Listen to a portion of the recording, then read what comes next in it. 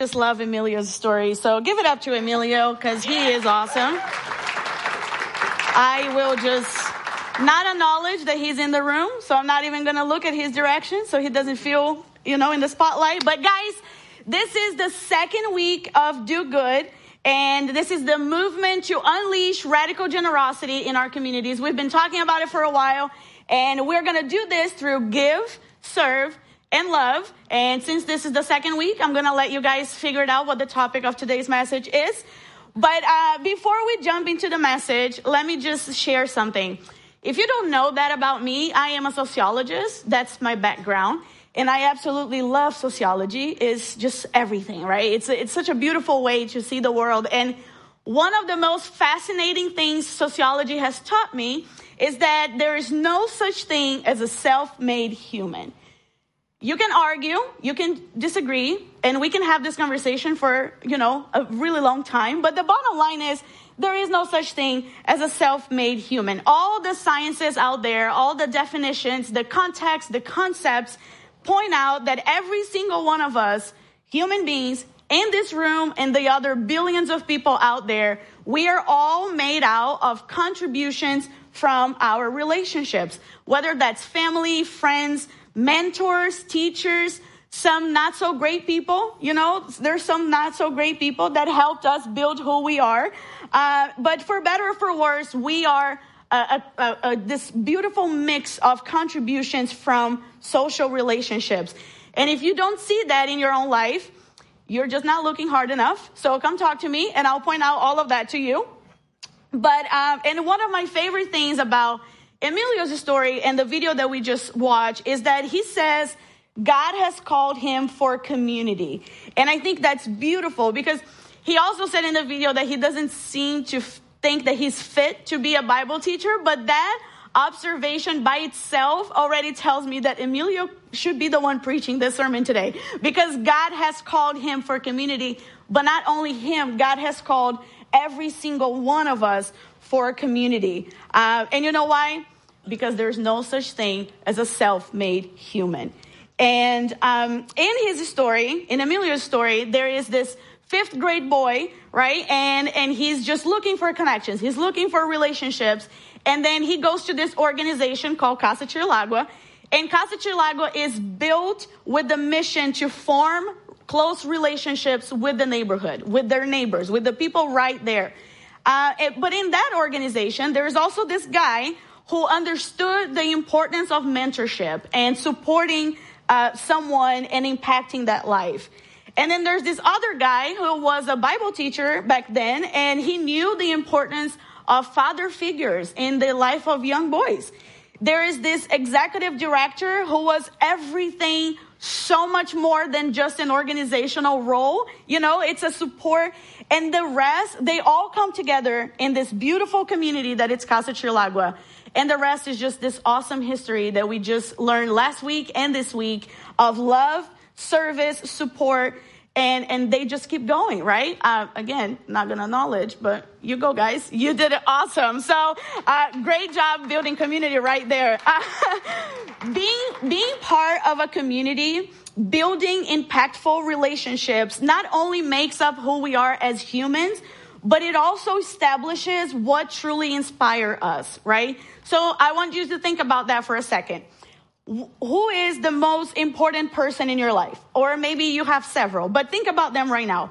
What kind of person are they? What kind of person did they teach you to be? And what did they inspire you to do, right? For me, personally speaking, that is my late grandmother. And my grandma, she passed 10 years ago already. But our relationship was just so powerful and so impactful to my life that every once in a while I refer to her in present tense. It takes me a second to remember that she's no longer with me.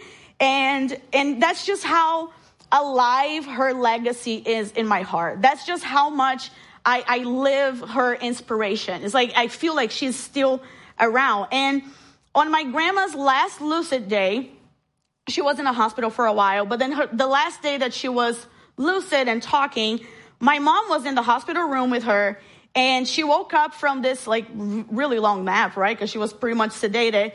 And she woke up and she looked at my mom and she shared this dream that she just had. Describing that dream to my mom was literally my grandma's last words, because she came to pass right after that, a couple of hours after that. And it was the very last thing that she wanted to leave all of us with. Like all the people that lived through her inspiration, that was the last thing from grandma that we have. And every once in a while, I take the time to meditate on her dream, and I just want to engrave that vision in my heart. I want to make sure that I remember every single word that she said. And reason why is there's something special about when someone shares something knowing that they're about to die. You know what I'm talking about? Like you see in movies and you see all these magazines of like people on their deathbed, like they share something that almost always it's the last thing they want you to hold on to. It's like, hey, forget everything else about my life. I want you to remember these words. I want you to remember this action. And with Jesus, it was not that different. Jesus did the same thing. There are many impactful and important moments throughout Jesus' life, so much so that we continue to study his life 2,000 years later. We're still like, what did he say? What did he mean? Right? So there's so much to question. There's so much to navigate, to contemplate. And I want to bring us all to one specific moment that is the last thing Jesus did for others right before he died. It's this moment that when we read carefully, it almost seems like it was his final words. Spoiler alert, it wasn't. He said a bunch of other things after that, but it almost seems like it was because there is so much intentionality. There's so much intensity to that interaction. And it's a very short interaction, but it's very meaningful. And it makes me feel like that was the thing Jesus wanted us to remember, right? So in the Gospel of John, it's one of the historical accounts to Jesus' time on earth. There is this story when Jesus is teaching his disciples a very valuable lesson right before they sit down to eat the Last Supper, like the last meal before the arrest and everything else. It's one of those stories. I grew up in the church. I don't know about you. I grew up in the church. It's one of those stories that I've read it enough that I was like, all right, I get it. And then I didn't get it because I was studying for this sermon and I was like, oh, I did not get that story. So let's go back to it. But that story is Jesus is inspiring us to do one thing that changes everything. And that is washing each other's feet. So as a sociology and a teacher, I love hands-on experiences. So this morning we're going to wash each other's feet. I love that. I love the quiet. Guys, I'm joking. Please don't leave. We're not going to do it. Keep your shoes on. No one needs to touch your feet. But the thing is, we fail to understand at that moment, it's really not about washing feet. There's something much deeper than that. So let's read it together. I'm reading from the book of John, chapter 13. It says, it was just before the Passover festival. Jesus knew that the hour had come for him to leave this world and go to the Father. Having loved his own who were in the world, he loved them to the end. The evening meal was in progress, and the devil had already prompted Judas, the son of Simon Iscariot, to betray Jesus. Jesus knew that the Father had put all things under his power, and that he had come from God, and he was returning to God. So he got up from the meal, took off his outer clothing, and wrapped a towel around his waist. So let me paint the picture. This is the night before Jesus' arrest, right? And it's a big day for Jewish culture. This is the Passover festival. We know that Jesus is about to die, and Jesus knew that he was about to die. Everyone else was still like, I'm not sure what he's talking about, but Jesus knew what's gonna happen. We know that there's chaos and darkness around them. The devil is already in the move. And we also know that there is no higher authority than Jesus at that point. All things are under his power, and he is just the number one guy alive, right? So let's keep going. This is verse 5. After that, he poured water into a basin and began to wash his disciples' feet, drying them with the towel that was wrapped around him. He came to Simon Peter, who said to him, Lord, are you going to wash my feet? And I love Peter. Peter's my favorite biblical character because I relate, you know. He's just low-key confused here. And the reason why is washing feet it's a practice that it's assigned to the lowest person in the room. The nameless human in the room is the one that touches other people's feet, right? And then there's Jesus talking about, no, I'm going to do it. And Peter's like, no, thank you. He's just not on board in the whole idea here as usual. But then Jesus replied to Peter, you do not realize now what I'm doing, but later you will understand. No, said Peter, you shall never wash my feet. Which Jesus answered, unless I wash you, you have no part with me. Well then, Lord, not just my feet, but my hands and my head as well. And that's just good old Peter. He's like, don't touch me. Oh, actually, just wash the whole thing, you know, because since we're here, might as well just keep going. Love Peter. And then Jesus answered, those who have had a bath need only to wash their feet. Their whole body is clean. And you are clean, though not every one of you, because he knew that the person that was going to betray him, and that was why he said not everyone was clean. When Jesus had finished washing their feet, he put on his clothes and returned to his place. Do you understand what I have done for you? He asked them. You call me teacher and Lord, and rightly so, for that's what I am. Now that I, your Lord and teacher, had washed your feet, you should also wash each other's feet. I have set you an example that you should do as I have done for you. So let this verse sink in for a second here. I have set you an example that you should do as I have done for you. That's what Jesus is saying. And that is not about washing feet. You know, some people like that. I don't. I will never wash someone's feet. It's just not my vibe. But if you want to do it, go for it. This message is about serving one another in whatever capacity is needed. Because you see, the disciples' feet will get dirty again, probably within the next 10 to 15 minutes after they finish eating. And that moment, right before the supper, clean feet is what they needed. And clean feet is what they got. Because Jesus is doing that. Jesus is saying, I'm going to serve you in whatever capacity is needed right now. And in that moment, the disciples also needed something else. Remember, Jesus is about to die, and his death would impact these guys so much that some of them would not even live to see the other day, right? They would get so impactful by Jesus' death. And what they needed in that moment was a final inspirational lesson to hold on to. It was a final moment to say, this is how I'm going to carry on this mission. This is also a story about putting people first, right? In a way that is so drastically against our instincts and our culture, even back in the day. Remember what I said, washing the guest's feet was a task assigned to the lowest servant of the house, usually an enslaved person or someone that was like, they don't even know your name. You're so low in the social rank that you're going to touch other people's feet, right? And then you have Jesus, who is the highest authority in the room, actually the highest authority in the whole universe, saying, no, I'm going to be the person doing it. I'm going to be the one washing feet. And it's just no wonder Peter got all nervous. I would too, right? If I see Jesus coming and being like, let me touch your feet. I'm like, no, thank you. Didn't shower today. Please don't.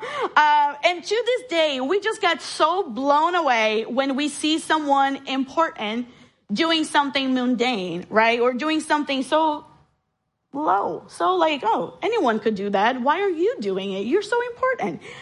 It's like when I love seeing pictures of celebrities taking the metro, because I'm always like, don't you have a Lamborghini? Like, why are you taking the metro? Like, this is disgusting. Or they clean after themselves at a restaurant. You know, you see a celebrity picking up their plate. Oh, it's like, oh my gosh, what are you doing? There's people that do that. Isn't that crazy? Like, why do we think that way? But it's because it's so opposite from our expectation. It's so opposite from everything that our culture keeps telling us that we need to do. Last month, we facilitated this volunteer opportunity in partnership with a nonprofit called 6 Degrees. And it was to support a local nonprofit that we partner with, Bridges to Independence. And Kevin Bacon showed up. This guy, Kevin Bacon, I don't know about you, but Kevin Bacon was one of my first celebrity crushes. And I was like, oh my God, I cannot stop shaking. Kevin Bacon is here. And so when, no one was supposed to know that he was going to be here. But then Pastor John spoiled to everyone. And it was this whole commotion, right? Because now suddenly Kevin Bacon is here. Let's go see him. And some people even dropped church to go see Kevin Bacon. Not to throw shame to Pastor Derek, but he was very excited to see Kevin Bacon, I'm just kidding. Derek actually watched the sermon before he went down, but then we never see Derek again. He just, but in the midst of running around that Sunday and making sure everything is ready and then communicating with 6 Degrees and Bridges and whatnot, I realized something. I was sitting there and I was like, oh my gosh, Kevin Bacon got it. He understood the lesson. And learning more about 6 Degrees as a nonprofit and then working alongside his staff and just him and his brother, Michael, in that morning, I couldn't help but think he knows that serving people is the answer. Serving people is how we're going to change things. And I'm not trying to say Kevin Bacon is a Christian, let's follow him, because I don't know. I don't know Kevin's affiliation. I don't know if he's a believer or not. And I don't need to know. I don't need to know, because what I saw personally with my little eyes was a human being who said, I'm going to serve people this morning and I'm going to go do that. And that is a very Christ-like behavior. It didn't matter that he was on my dad's top 3 favorite actors in the whole world. He was there. He was packing backpacks. He was on his knees writing encouragement cards to kids, right? And it was just every one of us that were there. We were like, oh my gosh, what's going on here? This is just it's like a universe, like parallel universe, But in that moment, I also thought just about how far his actions as a celebrity can go. Like, how far can that go with him just inspiring people with the platform that he has? We were in articles and people were sharing on social media. And then you're like, oh my gosh, we did this. We packed 300 backpacks to children that are facing homelessness in Arlington County. It is amazing. It is just so amazing. And I was like, oh my gosh, those kids will never know. They probably don't even know who Kevin Bacon is, but those kids will never know that the card that they are reading was written by Kevin Bacon. But they will know something very important. They will know that someone took the time to do something nice for them. They will know that one person got on their knees and wrote an encouragement card to tell them that they are crushing, that they are doing the best, that they have a great life ahead of them. And then my second thought was, if an earthly celebrity can bring this much joy and inspiration to the world, how much can we do as followers of Jesus Christ? How much can we change as followers of the number one dude in the world? I mean, it's Jesus we're talking about, right? Whether you believe it or not, it's Jesus. You know who he is, right? It's a number one role model for the whole world. From the foot washing moment on, the disciples that were there with Jesus, they knew what they needed to do. They knew that the example will remain the same. Serve one another. And they did it. After Jesus died and the resurrection and everything else, the disciples took on that example. They served people with teachings, with food, with shelter, with discipleship, and they transformed the world. Because right now, as of today, 2023. Is that the year? I'm so lost in time. 2023. Christianity is the largest religion in the world, and it's based on Jesus' life, right? That's why we call it Christianity, because it's Jesus Christ. 2.4 billion people in the world self-proclaim as followers of Jesus. And Jesus' final example was to serve each other in whatever capacity is needed. So take a second to imagine this beautiful world with me. If we act on Jesus' example and we start transforming our communities little by little by serving people right here, inspired by Jesus' steps, what could happen to our communities if we just decide to do good? And you see what I did there? But the whole movement, this is the whole movement from Grace Community Church called Do Good. And it is to unleash radical generosity in our communities, both local and global. And to some of you, it might seem like just another church campaign. Oh, it's just another thing they're doing because they want to feel good about themselves. But the reality is, Do Good is an intentional decision from Grace Community Church to follow Jesus' example and inspire our community to do the same. This is not about us. This is about what we can do together if we follow Jesus' example. And we want to start right here and right now. There is a lot going on in the world, a lot. Every single day, there is another catastrophe. There is another conflict. There is another thing that makes us so powerless. It makes us feel hopeless. It makes us feel like we are out of control. But you know what's not out of your control?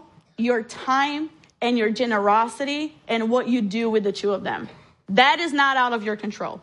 So Do Good is based on 3 calls to action: give, serve, and love. Remember this: give, serve, love. Give, serve, love. Okay? So last week, we had a chance to come together and give financially. We asked for 100% participation because 100% of every penny that came to Grace Community Church is going out to sponsor projects with our local nonprofits who are already doing amazing work in our communities. Now is the time to serve, okay? So you gave money. Sometimes that's a very easy thing to do. I want you to give time. And I know that is a very hard thing to do, but we can do it together. Okay, so this time we're going to talk about serving. And I talked to some of our local nonprofit organizations around us, and we collected a bunch of ways you can serve alongside them this season. Okay, there are one-off opportunities. If you're super busy and you're like, I can't really commit, one-offs. Okay, just go do it. 1 hour, 30 minutes. You got it. There are long-term opportunities. If you're like, oh, actually, I want to walk alongside this organization for a while. There are things you can do at home with your children. There are things you can do around the town with your children. There are things you can't do with your children, but you can do with your spouse and your small groups and your friends, right? Seriously, there are just so many ways that we can come together to serve our community in whatever capacity is needed. So let's do it. We are once again asking for 100% participation. The serving opportunities are listed on our Do Good page, right? That you can access scanning the QR codes in the car in front of you or going to trygrace.org/dogood. Just think about it. Go over it. And I just want to flag something out to you. Our list is, we have a lot of opportunities for you to serve, but it doesn't cover every single thing you might be passionate about. It doesn't cover every single local nonprofit that you might want to serve with. And that's why community is so important, right? Grace Community Church is based in Arlington, Virginia, but maybe you are not. Maybe you're in Maryland. Maybe you are in Prince George County. Maybe you are in Fairfax. And I don't know those places because I live in Arlington, Virginia. Go to your cities, okay? This is a chance you have this season to explore your community. Go around your town. Find out if the local food bank next to you needs a hand. or if they need some blankets, or if the hypothermia season is here, maybe the local shelters next to you, they need a hand, okay? And it might not be in Arlington, it might be where you are, but find your community and go serve there. Or maybe you already volunteer. You're like, actually, you know what? I am passionate about animals and I serve in an animal shelter. Great. I love animals too. I want to listen to your story. So we did this thing this year that it's new and I'm very excited about. The first blurb on that page says log your volunteer hours. And reason is, remember, we're asking for 100% participation. I want to know where you're going to serve, not because I want to stalk you, but because I want to see, we all want to see just how big of an impact we can do together. I want to count every minute that we are serving as a church. So when we do the recap of Do Good, I can come and say, guys, we served thousands of hours, hundreds of hours, whatever it is. I want to hear from you, okay? So if you already volunteer, let us know, log your hours. And we can do this together. It's going to be so exciting. I'm excited, and I hope you guys are excited too. But for now, I want to go back to Emilio's story, just for a second. You know, Emilio, that guy, again, not acknowledging him. He's in the room, that guy. Because Emilio's story is this perfect example of the kind of impact we are trying to make with Do Good, okay? His story reminds us all that every single person around us play an important role in making each other's lives just a little bit better and our feet just a little bit cleaner. Every single one of us can do that for each other. His story is about role models who inspire him to become a role model. And now maybe he's inspiring other kids to become role models. And that, like I said last week, this is the beautiful cycle of generosity right here. It's a story of giving back, but more than anything, it's a story about following Jesus' final example for us. I share a little bit about my grandma, and she lived 86 years. I've always knew my grandma was a servant. I've always knew she had this heart for people, but I didn't realize just how many people she served in her lifetime until she died. Because we had people from all over calling to share stories and to tell, like, your grandma helped me doing this. Your grandma, when we were teenagers, I'm like, oh my gosh, that was so long ago, you know. But we had all these stories, and the dream that she had, the dream that I carry with me, that I really want this dream engraved in my heart, is she said she walked in a room, and in that room, I'm sorry, I promised myself that I wouldn't cry, but I will. She walked in this room, and there was this long table. It's a table just set. It's a big banquet. It's a feast. And she doesn't know where she is. So she's like, what's going on here? And she walks in there, and then suddenly she noticed that there's a placemat on the table with her name on it. And she hears this voice calling her by her name. Her name was Rubenita. So she said that she heard someone saying, Rubenita, I've seen your life. I was with you through it all. And I am so proud of you. I set a place at my table for you. Come share this meal with me. And then she woke up. And she woke up and she looked at my mom and she said, I'm ready. I can't believe that God is proud of me. I am ready to go have dinner with my God. And she died a couple of hours later. And it's like, to me, it's, oh my gosh, it's the dream. It's the dream. I want to live a life that at the end of it, I can say, God is proud of me because I served people. I lived a life that made God proud of me. So the final verse, recap. The final verse of that passage that we just read, Jesus says, now that you know these things, you will be blessed if you do them. I don't know a single person who doesn't want to be blessed. If you know them, maybe don't talk to them anymore. You know, like, everyone wants to be blessed. Everyone wants to have a place at the table, right? This is what we want as human beings. We want to belong. We want to have a place at the table. We want to be blessed. And now we know these things. We know the example we need to follow. We know that when we serve someone here and now, they are going to be inspired to serve someone there and then.